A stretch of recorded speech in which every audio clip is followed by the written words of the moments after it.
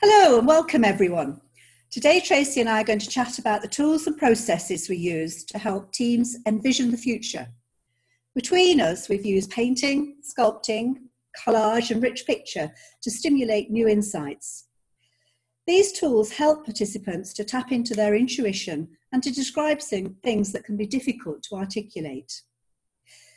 But before we do that, it'd be interesting to check in with Tracy how she used the ideas from our last podcast, which, if I can remind you, is on energizers and icebreakers, in her recent Zoom call. Tracy. Thanks, Barbara. Thank you. For those of you who listened to our last podcast, you'll know that I had this huge challenge that I'd been given the task of running a 2.5-hour workshop webinar, which filled me with terror because it's difficult to maintain people's interest in a classroom and even harder over Zoom. But this is the reality for many of us.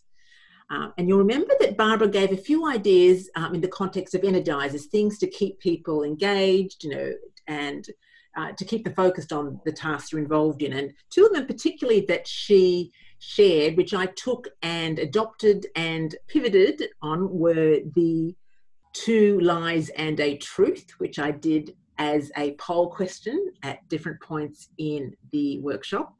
And she also talked about just telling people to take a break, get off their chair, stand up and stretch. So I made a slide which was stand, stretch and shake it out, and tried unsuccessfully to have Taylor Swift in the background, which was probably a lucky save because it would have been illegal to do it. But anyway, it was good. So getting people out of their chairs to stand up, a really simple thing.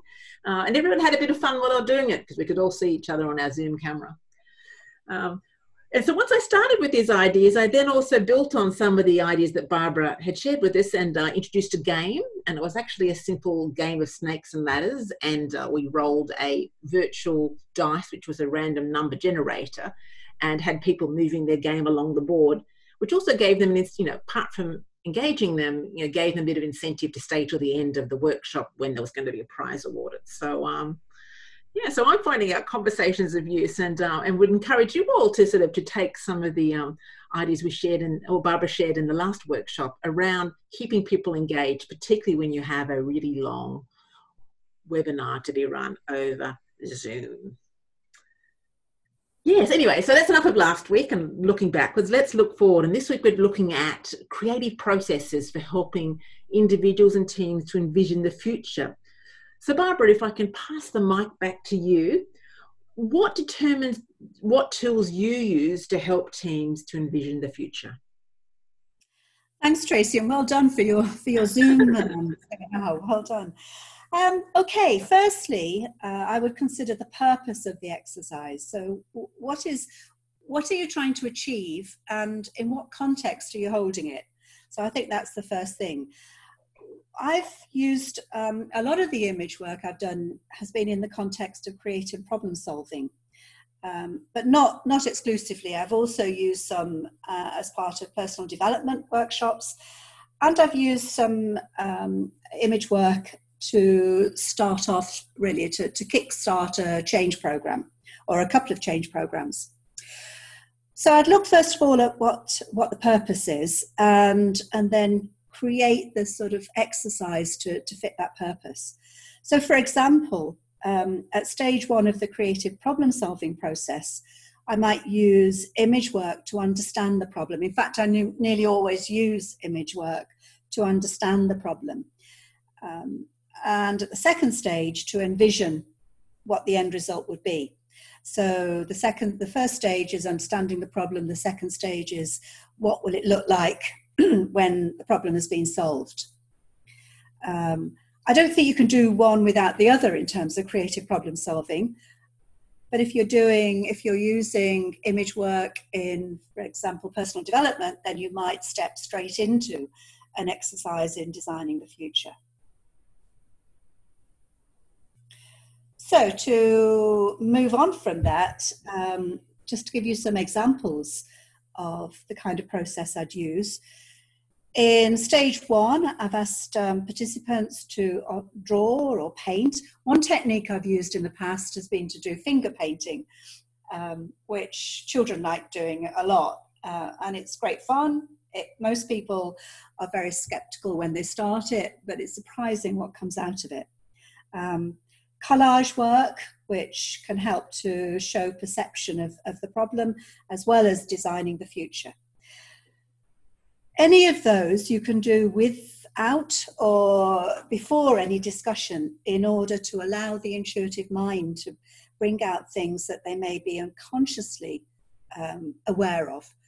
So often when we're working in a logical, rational way, we're working with our conscious thoughts, and we might be not taking into account all the differences that unconsciously we're noticing in an intuitive way. So I think that's an important part of the process for me. So I think that kind of sums up the kind of use I make of image work, to use it either to understand the problem or to use it to create an image for the future. One can come before the other. You can create an image of the future without having done the first one as well. That sounds not too complicated. So before I think that's probably all I want to say at the moment before I pass back to Tracy, who's recently published a blog on using painting as an activity for designing the future. So Tracy, tell us more about the process you'd use.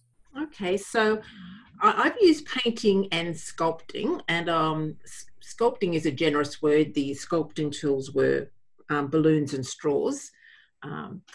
And I actually had to do that because I was in a facility where it wasn't allowed to paint. So it's amazing what you can do when creativity, you think, gets constrained. I was working with teams of general managers who were country managers, and who, as Barbara said, started the exercise being a little bit skeptical, thinking it might be a little bit too childish for them. But I think by the end, they actually were quite impressed by the insights that emerged from the process. And my process was simply as follows. So they were grouped into teams, as I said, and they had to come up with a team, either a team painting or a team sculpture. And they were asked to look at a common problem that they all faced, and then to imagine that all the barriers to the problem had been overcome or removed, and the perfect result had been achieved. And then they had to represent that either in paint or in sculpture. So I had to so the group did take a little bit of time just discussing the problem, though these were experienced managers, and I'd have to say, I think they shared a fairly common understanding of the problem, but I wasn't in earshot of all the group discussions. They then spent time creating their pictures or their abstract pieces of art. And then when they came back, they'd come back and explain, when they'd all finished, that there'd be a group spokesperson who'd come and explain the group and the intention of the painting or the art. And that was it. And apart from delivering new insights, because they had to use different tools, they had a lot of fun as well. Okay, Tracy, we've also talked about the benefits of doing this exercise individually versus as a team. Yeah. What would you say on that?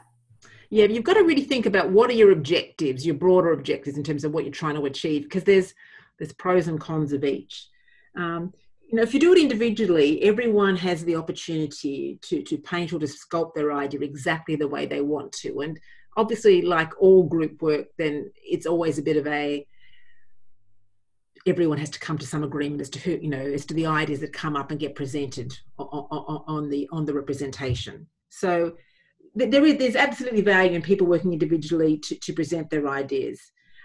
Downside of that is some people may feel awkward and exposed. Maybe they do think that the quality of their art is at a low level, or they lack skills.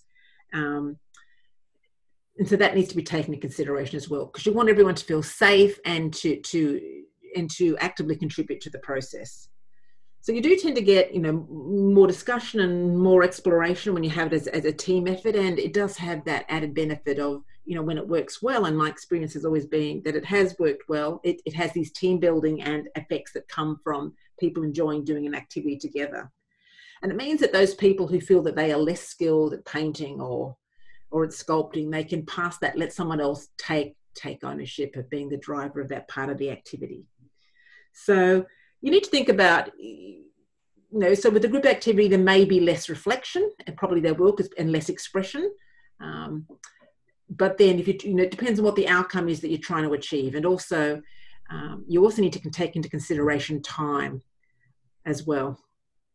Because obviously if you do individual activities and depending upon the size of the group, more time is required for doing the activity and for debriefing and explaining the meaning behind the final result. So you also, I think you've mentioned there that the team, the benefits and the considerations, individual as well.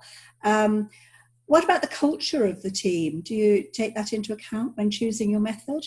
Yeah, that's so important. And, sometimes as facilitators, how well we know the team and the group dynamics and how involved everyone gets, that absolutely needs to be taken into consideration. I mean, there really has to be, quite frankly, a level of sort of trust within the team to do something that perhaps is a little bit risky.